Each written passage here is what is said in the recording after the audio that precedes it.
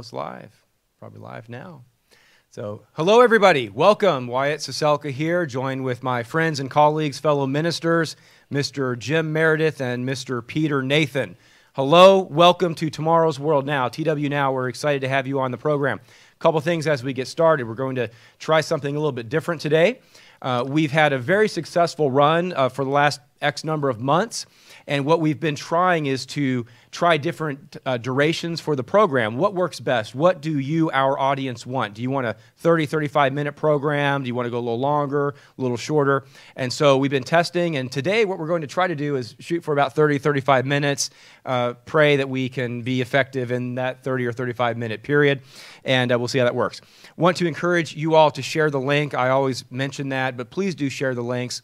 We are getting a lot of coverage, a lot of shares, a lot of comments on YouTube and Facebook.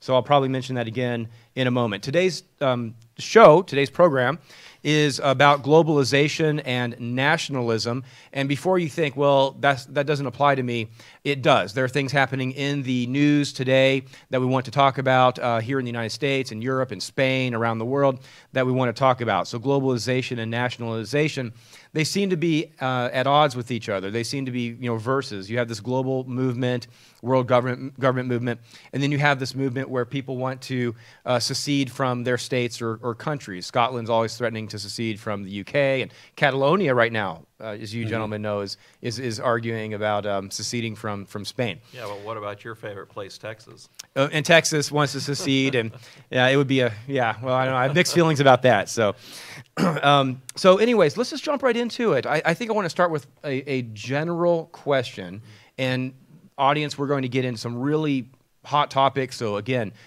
bear with us, and I think you'll enjoy the program.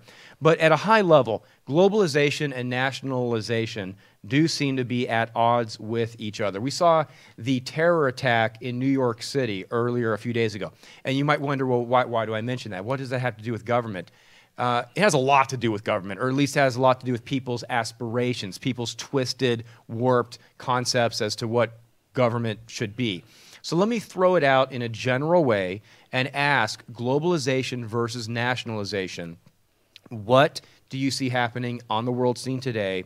And without answering the full question, where do you think we're headed? And how does this tie into what we saw in New York? Wow, what we saw in New York was obviously another terrible tragedy and a long list of things that have preceded it. With what we see happening in the world with ISIS, and with what they're doing, and this radical jihadi movement of Islam is something that even obviously the moderate Islamists, Muslims, don't agree with, but those who are firm believers in their ideology, I guess is what you call it, religion is what they call it, but they believe that this is what has to happen, that they have to take over the world. And that's the whole purpose. It began back in the beginning with Muhammad trying to take over Africa and going village to village and killing people if they didn't declare that Allah was God. And it's just this movement that those who are radicalized are going to continue to do, and we're going to continue to see it happening in this country. And you talk about globalization, that's their whole purpose, to globalize the world to be Muslim. And it carries on from there as well, because a lot of the news media wonder, what are these people missing in their lives that they undertake these atrocious acts? Is nothing but missing, but it is a move to bring about domination of the world. I thought they just needed jobs. No, Jim, you've been listening to the wrong news outlet. Okay. That's fake news. I thought it was just about giving them jobs. I guess I got that wrong. It really is an element. It is one of the forces of globalization that exist in the world at the present time. So it may sound like we're getting into sort of a political science type conversation today, and in a way we are, but this touches people intimately. If you had friends and family, or if you were there in New York and your friends or family or you were part of this terrorist, you were affected, you were attacked, that affects you personally. And what's driving it, just to summarize what my friends are saying, is this notion that there needs to be a worldwide government based on these religious principles coming from the Quran. Now, on the other side of the the spectrum. We've got what's happening in Catalonia, in Scotland occasionally. Well, Brexit. So what's driving that? Because that's the other end of the political spectrum. That's the other end of the, on one hand you want to have globalization, and then you have this other movement. Let's talk about that for a minute. Well, you have almost a tribal element coming in here, and Bloomberg was recently talking about 5 areas in the Europe or Eurasian area where you had secession movements wanting to break away, having their own identity. And it's happening in Africa as well. The Biafrans in Nigeria want to secede from Nigeria again. We find nations being riven by tribal identity issues. And that's a very tragic situation. But people are wanting to have a sense of identity of their own. On the other hand, you have Islam, which of course is the fastest growing religion in the world, and especially in Africa. Islam wants to override all of those tribal identities and have a religious identity. And so it's an attempt to superimpose a religious identity on people as opposed to their ethnic identities. Well, we don't want to probably get too deep into Islam, but as we've talked about before, the Quran does divide the world into 2 families. You have the house of Islam and the house of war. You have the house that's under Islamic rule, and then you have the rest of the world, which must be subjugated. So that's globalization in an extreme. Now, I want to keep moving because we talked about this before the program. We really want to cover a lot of material. We know that there are problems that we as Christians should care about. I mean, when people are being murdered, raped, they don't have jobs, safety, and so forth, we should care. As a matter of fact, God says through Ezekiel that we need to sigh and cry when we see abominations, and that would refer to sin, but also that would refer to pain and suffering. We're not going to bring this up on the screen, but right now in Syria, the United Nations says, look, there's at least 13 million people in Syria alone, 13 million that are in desperate need of aid. They're starving. They've been shot. They've been the whole country has been right at war for what has it been now? 6 or 7 years? Yeah, right. I mean, over 500,000 people have died in it. So, I mean, yeah, the country is war ravaged. So one of the large institutions is the Catholic Church, and they see this and they say, well, we've got our opinion about how we can bring about peace and so forth. So there's an article in Politico. We dare to go anywhere on as far as our research for you, our friends out there. So this is a Politico article, and it talks about Pope Francis, and in part what's behind Pope Francis's discussion that happened about a week ago in Europe is he sees that there's suffering and so forth, and there's injustice. But as we start to drill into Europe, what will Europe do? What will the Catholic Church begin to do in the coming years? Very interesting. I mean, really interesting. So let me read this, and then let's have you gentlemen talk about this. Because this article is going to bring up Pope Francis and the French President Macron. Mm-hmm. And so the article goes as follows. Step aside Emmanuel Macron and Jean-Claude Juncker. God's now they're probably saying this tongue-in-cheek, but God's representatives on earth, to Catholics at least, want to get their word in too, though not a member of the EU. The Vatican will on Friday, and this already happened, and Saturday launched itself into the biggest political question, really, which is what is Europe? What will Europe do? What's their future? And then last quote from here. The French and European Commission presidents earlier this year offered detailed contributions. I want to pause. The French and European Commission presidents, those are political leaders, earlier this year offered detailed contributions to the debate over the future of Europe. Now leaders of the Roman Catholic Church want to do the same. Does that remind you of anything in the Bible? What's going on here? And it's not the first time the Catholic Church has sought to do this, because John Paul II, the Polish Pope, as he was affectionately known, speaking to the European Parliament, envisaged a Christian Europe from the Urals in Russia to the Atlantic. In other words, he envisaged it as a union, you might say, brought together by the Church, by the Catholic Church. And so the Catholic Church has had a very big picture of how Europe should be, which would obviously involve the union of the Eastern Orthodox and the Catholic Church in some way to heal the divisions of Europe and bring it under the umbrella of the Church at Rome. So the Catholic Church is driven by this. This isn't some new idea that Francis has come up with of himself.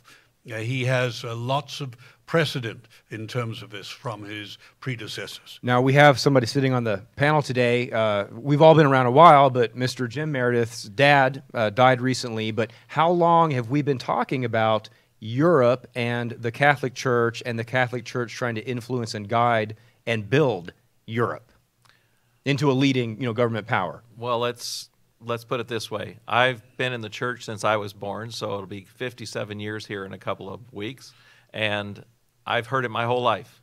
This is nothing new, and this obviously goes back to our predecessor and, the church that my dad was raised in under Mr. Herbert Armstrong, who talked about a resurgent Europe even during the end of the Second World War, and that there was going to be a resurgence there. There was going to be a powerful force that was going to come together there. Now, we don't have time in this short program to begin to go into all of the facets of what's going to happen in Europe. We're just seeing the beginning of it right now with the EU. The EU has come together in a way that is unprecedented in history, really, that I'm aware of, in terms of all the European nations kind of being under one big umbrella. And I mean, it's been amazing to me personally to go over there when I was young, and going over there and going from country to country. You stop at the border, you give them your passport, and you go through the whole rigmarole before you can go into their country. And last time I went over, I flew into Paris. I drove straight over to Belgium, and where there used to be a border guard there's nothing. It's just one continuous highway. You would never know you're going from one to the other. You've seen a globalization effort, in essence, come together in Europe. We've seen the Brexit because the British have decided we don't want to be a part of this monetary, fiscal, demanding society, if you want to call it that. And so they've decided to pull out of that. And there's obviously a debate even within the English nation there, the UK, over whether or not they should have done it. But it's happened. But we're seeing the beginnings of what is going to become a much, much stronger union. And as Mr. Nathan talked about just now, it's ultimately going to be the Catholic Church that is behind it all. And it's going to be behind the scenes running it. And in essence, they're going to have the power. And we're seeing even globalization within the Catholic Church, because what is all the talk that we've been hearing for the last number of years of the Holy See, as they call him, the Pope, trying to bring all of the daughters back to the church again. And so it's a religious globalization that's happening even there, because they've seen all the other groups that have split up and formed all the other churches, the Protestant Reformation, etc. So we're seeing a lot of interesting things happen in Europe that are all prophesied in our Bible here. But let's go to topic 2 and let Mr. Nathan jump in, because that's a transition right into our next topic. So if the control room could put that up on screen. Mr. Nathan, I know you had something on the tip of your tongue. Well, the interesting thing is the Bible does talk about the way in which the religious system is really going to give the life and momentum to the political system. So Revelation chapter 13 deals with that. And Europe has become a little moribund. Obviously, Macron and others have coming up with ideas as to how to stimulate it. But the Bible actually says what really stimulates it will be a religious system.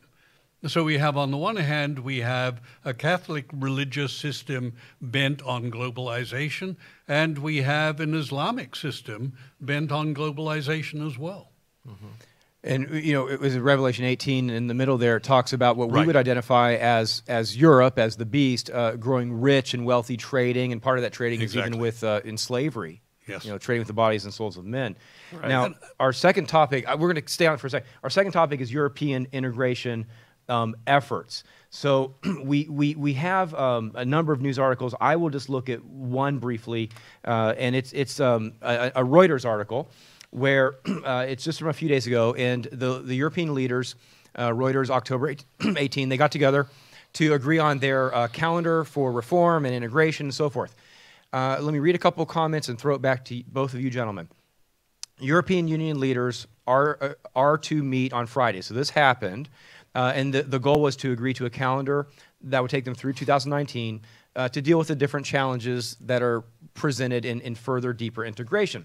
Now, what's really fascinating is about 3 paragraphs down, where Macron, the French president, acknowledges that they're willing to leave some EU members behind for the sake of further, rapid, deeper integration. Mm-hmm. And he says, he essentially says that. And in the article, I'll conclude with this. The article says, Macron's ideas, however, put strong emphasis on the further development of the Eurozone, now encompassing 19 countries, so that's that core group, which some officials say creates the risk of alienating the other, 8. So you've got the Catholic Church, the woman, the Bible would refer to, which is pushing, and you've got even the secular leaders, Macron, pushing and being willing to leave some others behind. So the question is, in understanding where Europe's going, and understanding that there's this tension between globalization, a one world government, big government, and nationalization, which way Europe? It's interesting that the 8 countries who are outside of a 19 are largely in the East and are predominantly Catholic and most open to initial motivation by the Catholic Church. So you're setting up an interesting scenario here for an opportunity for the church to be involved in helping shape the future of Europe. Well, I think that we're also seeing is, as you were talking about these 2 terms, globalization and nationalism, you're seeing a Europe that is kind of globalized, but once they've cemented, they become nationalistic, so to speak. They're bent on nationalism and building up themselves, which is really what nationalism is about in a lot of forms. And it's not that it's bad necessarily. I mean, our own president is doing it here in our country, as he's talking about America first and those types of things. But that's normal for any country. But what we're seeing happening in Europe is going to be a nationalization of we're going to only do business with those who are going to come underneath our umbrella and in essence be a part of us, rather than globalization being a grouping of nations or countries or governments that are kind of working together through trade and commerce. This is going to be a little different feel than the typical globalization that a lot of people would think of today. Now, there's on Facebook a few questions coming in. One of those questions is, how do we know that the Catholic Church is the woman? So let's think about that for a second, and we can maybe just touch on that. I do want to ask everyone out there to share the links, please, on YouTube or Facebook, and send us your comments, because we will try to get to some of them, and we will maybe get to others later in future programs. But how do we know it's the Catholic Church that is what the Bible identifies as the woman?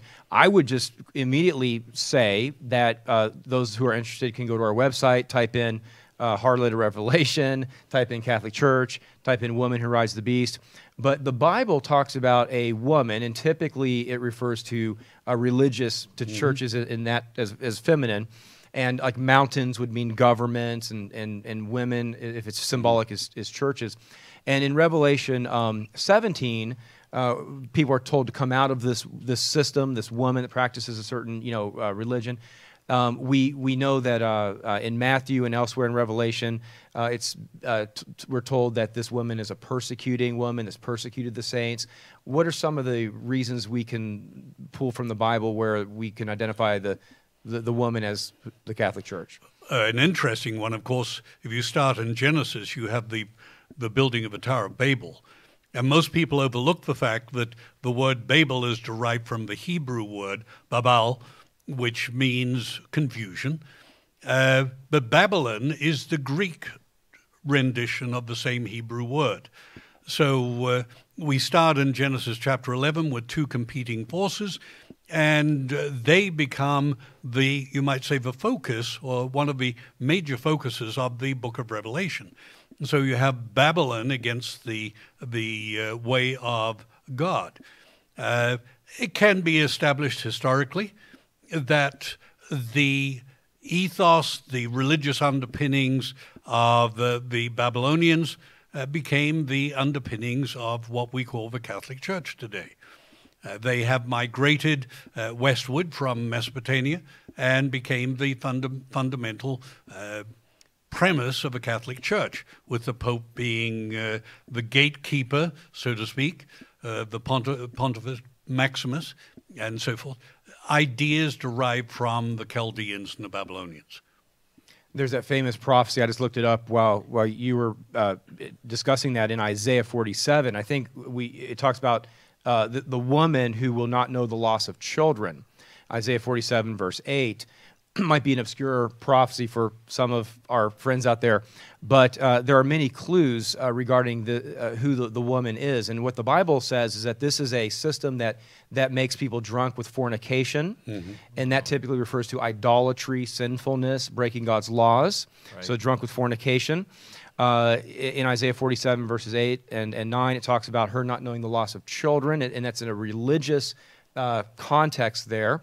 And what did we had? We've had this reconciliation that's beginning between the Protestants and the Catholic Church. So I think those are some thoughts for our audience. And her daughters. And her daughters, right? I would just say, if you look at it from a logistical, logical standpoint, and try to be a logical person usually, but you say, well, there's a lot of different scriptures that intimate this or that or the other thing. We know that this woman is a religious system, and that's pretty easily provable. But when you look at the religious systems in the world today, in our part of the world specifically, what do you have? You have the Catholics, Protestants, Baptists, but all of them came out of what was the Catholic Church. And you have the Muslims, you have the Buddhists, etc. But they are the other predominant big religious group on the earth today, and they're going to continue to get bigger. So you have to say, well, we know it's not going to be the Muslims, so who does that leave? And all. So, like I said, from a logical standpoint for our viewers, I think it's helpful for them to just think of it from that perspective. And then you start with that as just, okay, that's the basics. Now, when you start taking the scriptures and looking at what the scriptures say, it fits in with that. And as we always say, don't just believe what we say. Right. Go to your Bible and read the scriptures, pray about it, read our articles for some help, but read it from your Bible and pray about it. Let's move on to the third topic here. We're going to kind of go quickly through the third into the fourth. We know that not only are some interesting things happening in Europe, but in Asia and Africa, there are some alliances that are being built. And one article that caught my attention is this bridge tying Saudi Arabia to Africa.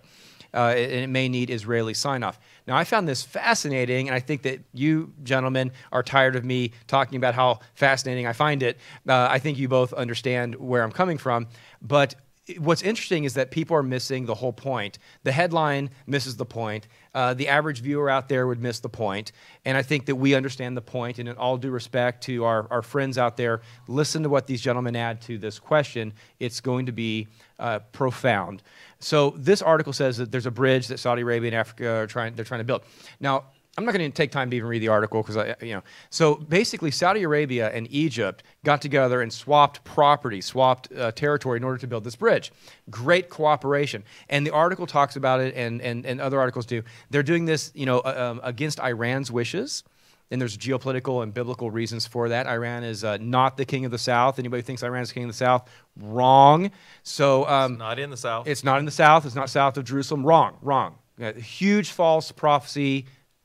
Terribly wrong. So why am I excited about this? Why have I been bugging you gentlemen about this for the last hour before the show today? Could I make a contribution in terms of this, in terms of nationalism? Yes. And globalization?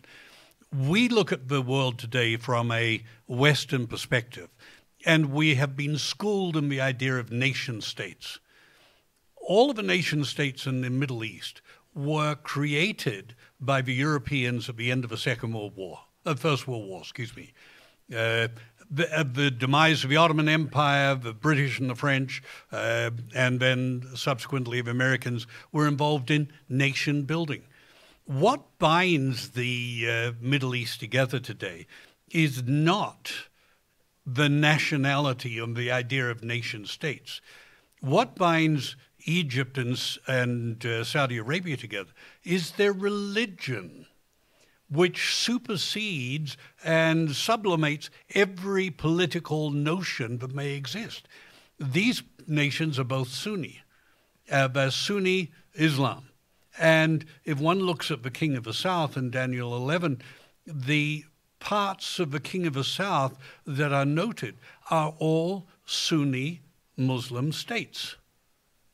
And so you've got this movement of people together, of bringing together, not based on politics, but based on religion. On religion. On a religion that has a global view and so of its what, future. So what aspirations does this Sunni religious group of nations, what aspirations are they trying to achieve by a road into Africa?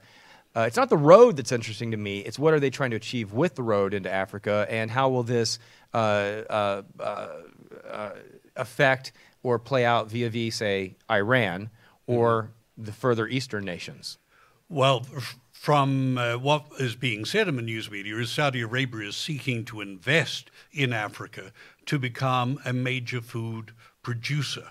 So it's got oil at the present time. Oil doesn't last forever. What else can it create in terms of a cash flow industry? Growing food for an ever-increasing world is a great form of income. And if we understand the King of the South and a Southern Muslim confederation, then if their bridge, which is really just a one example of many initiatives, if that helps them achieve economic strength, then what are we going to see as a result? We're going to see an economically powerful confederation of Arab and Muslim nations. Yes. Well, you know, once again, as you said, they're investing. You have the Middle East, which is wealthy beyond belief with oil. And as Mr. Nathan said, it's not going to last forever. Eventually that's going to run out. Now, probably not in any of our lifetimes, but they're looking to the future and they're looking to invest in that. And if you've got money, that's how you make money, is you invest. But when you look at not just Egypt and Ethiopia and those areas, but all of Africa, you've got a very mineral wealthy area that has just barely begun to be tapped. And they're looking at you know, once again, when you talk globalization, from saying there's all of this wealth to be tapped. The Chinese are trying to do it right now. You know, we talked about the Asian. The Chinese are pouring billions and billions and billions of dollars into Africa to do what? Well, to enrich their own economy. They've got all kinds of, you know, minerals and other things that they can use there. And if the Chinese can do it, then so can the Saudis. And so they're looking at different ways to do that. But ultimately, the goal is to bring together, as Mr. Nathan said, the from a cultural standpoint, they're working together. And even though they're separate countries, at one time they weren't. And that might be one of the flaws with the United Nations, is that we've built a humanly constructed political organization that really is not founded, or the foundation is not the religious. And we have Facebook questions. People are asking a couple questions. Is Donald Trump and his anti-European floundering a catalyst to drive Europe closer together? And I like that question. Floundering. And we had other questions about Donald Trump being against the United Nations. Let's sort of maybe begin to drive toward a close. And those questions about the UN and Trump ties into this Time article that we talked about before the program.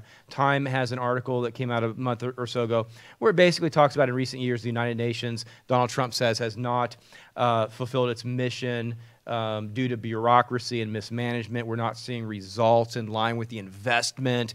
And I would say we would agree. Absolutely. But the question is are we unwittingly driving maybe Europe closer together? We maybe alienate ourselves to our own detriment. What are some speculations as we begin to drive toward the close of the program? Well, historically, the Marshall Aid at the end of the Second World War was the catalyst for keeping Europe afloat and enabling Europe, enabling the development of the European steel and coal pacts of the early 1950s. And really, the Americans have aided and abetted the development of Europe all the way along. So that we drive them closer together by decisions here is not unusual. Well, and I think we could, we may want to end in Revelation. We talked about that, not to throw that at you gentlemen, without warning, but maybe this is a great place to begin to wrap up and end. What does the Bible say is going to occur in Europe prophetically at the end of the age? And we know there's hope beyond that. We talk about that on the program a lot, that we pray and we believe Jesus Christ is going to return. He really will return and set things right. But we're not in the time of Revelation 19 verses 11, 12, 13 yet, but I think we're heading there. Do you gentlemen want to maybe help us in with that? I would just say that you talk about the UN being and you didn't use these words, but I would say a feckless organization. They really don't begin to have the effect and all that they want to, because it's so full of bureaucracy. You hear all of this talk of one world government and a new world order, et cetera, et cetera. Man's concept of this is flawed and until you really understand what God's plan is, this is what is going to happen. There will be a new world order. There is going to be a one world government, but it's not going to be a government of man, because every government of man that we've seen, it doesn't matter whether it's communist, whether it's fascist, whether it's democratic, or whatever it happens to be, it doesn't work. It doesn't work. We still have a world that's in shambles. And it's not going to work until Jesus Christ returns. So you talked about Revelation chapter 19. We see what is going to happen in the end, because as powerful as the European Union is going to become, it's going to be destroyed. And you can look at our website and Google search, the time of the end and the Great Tribulation and those types of things, and you can read more of that. But in the end, God wins. That's the bottom line. Revelation 19, chapter 19, verse 11, we read, the Apostle John writing here, he says, "Now I saw heaven open, and behold, a white horse, and he who sat on him was faithful and true, and in righteousness he judges and makes war." Now, my last program here a couple weeks ago, we went through the 4 horsemen of the apocalypse, and the first horseman was on a white horse. But that was not representative of Jesus Christ. This is the true Jesus Christ returning once again to this earth to establish God's kingdom. And I don't have time to go through the entire chapter here because we're short on time today. But if we drop down to verse 15, he says, "Now out of his mouth goes a sharp sword, and with it he should strike the nations, and he himself will rule them with a rod of iron." So Jesus is going to come back in power. He's not going to come back as helpless and unable to do anything and accomplish anything like the UN, like any government on earth, ultimately. He is coming back in all power and all glory, and he's coming back, he says, to strike the nations. He's going to destroy all of the governments of this earth, and he's going to establish God's government. He himself treads out the winepress of the fierceness of the wrath of Almighty God, and he has on him, on his robe and on his thigh, a name written, King of Kings and Lord of Lords. Our Savior, Jesus Christ, is going to return. He died when he came to this earth the first time and gave his life a sacrifice for all of us. But when he returns, it's going to be in all power and all glory to establish God's coming kingdom. Mr. Nathan, you want to pick it up from there? No, I think you've done very well. I think you summarized it. I think it's an appropriate ending. So we thank you all for joining. Please do share the link, and we do thank you very much. We appreciate your prayers, appreciate the questions. We had people visiting from literally all around the world. I'm very impressed. All over Europe, from all over Africa, South Africa, throughout Canada, Sri Lanka, Alabama, Texas, my home state, here in Charlotte, all over. So we globalize. That's right, we globalize. You know, there is global government coming, and like Mr. Jim Meredith said, it will be God's government, and Christ will reign supreme. So I think that's the place to end. So join us next week at 3 o'clock, same time, and we appreciate your support and your prayers, and we'll be addressing to life's big questions from the perspective of Bible prophecy here on TWNow next Thursday at 3 o'clock. See you next time. Bye. Goodbye.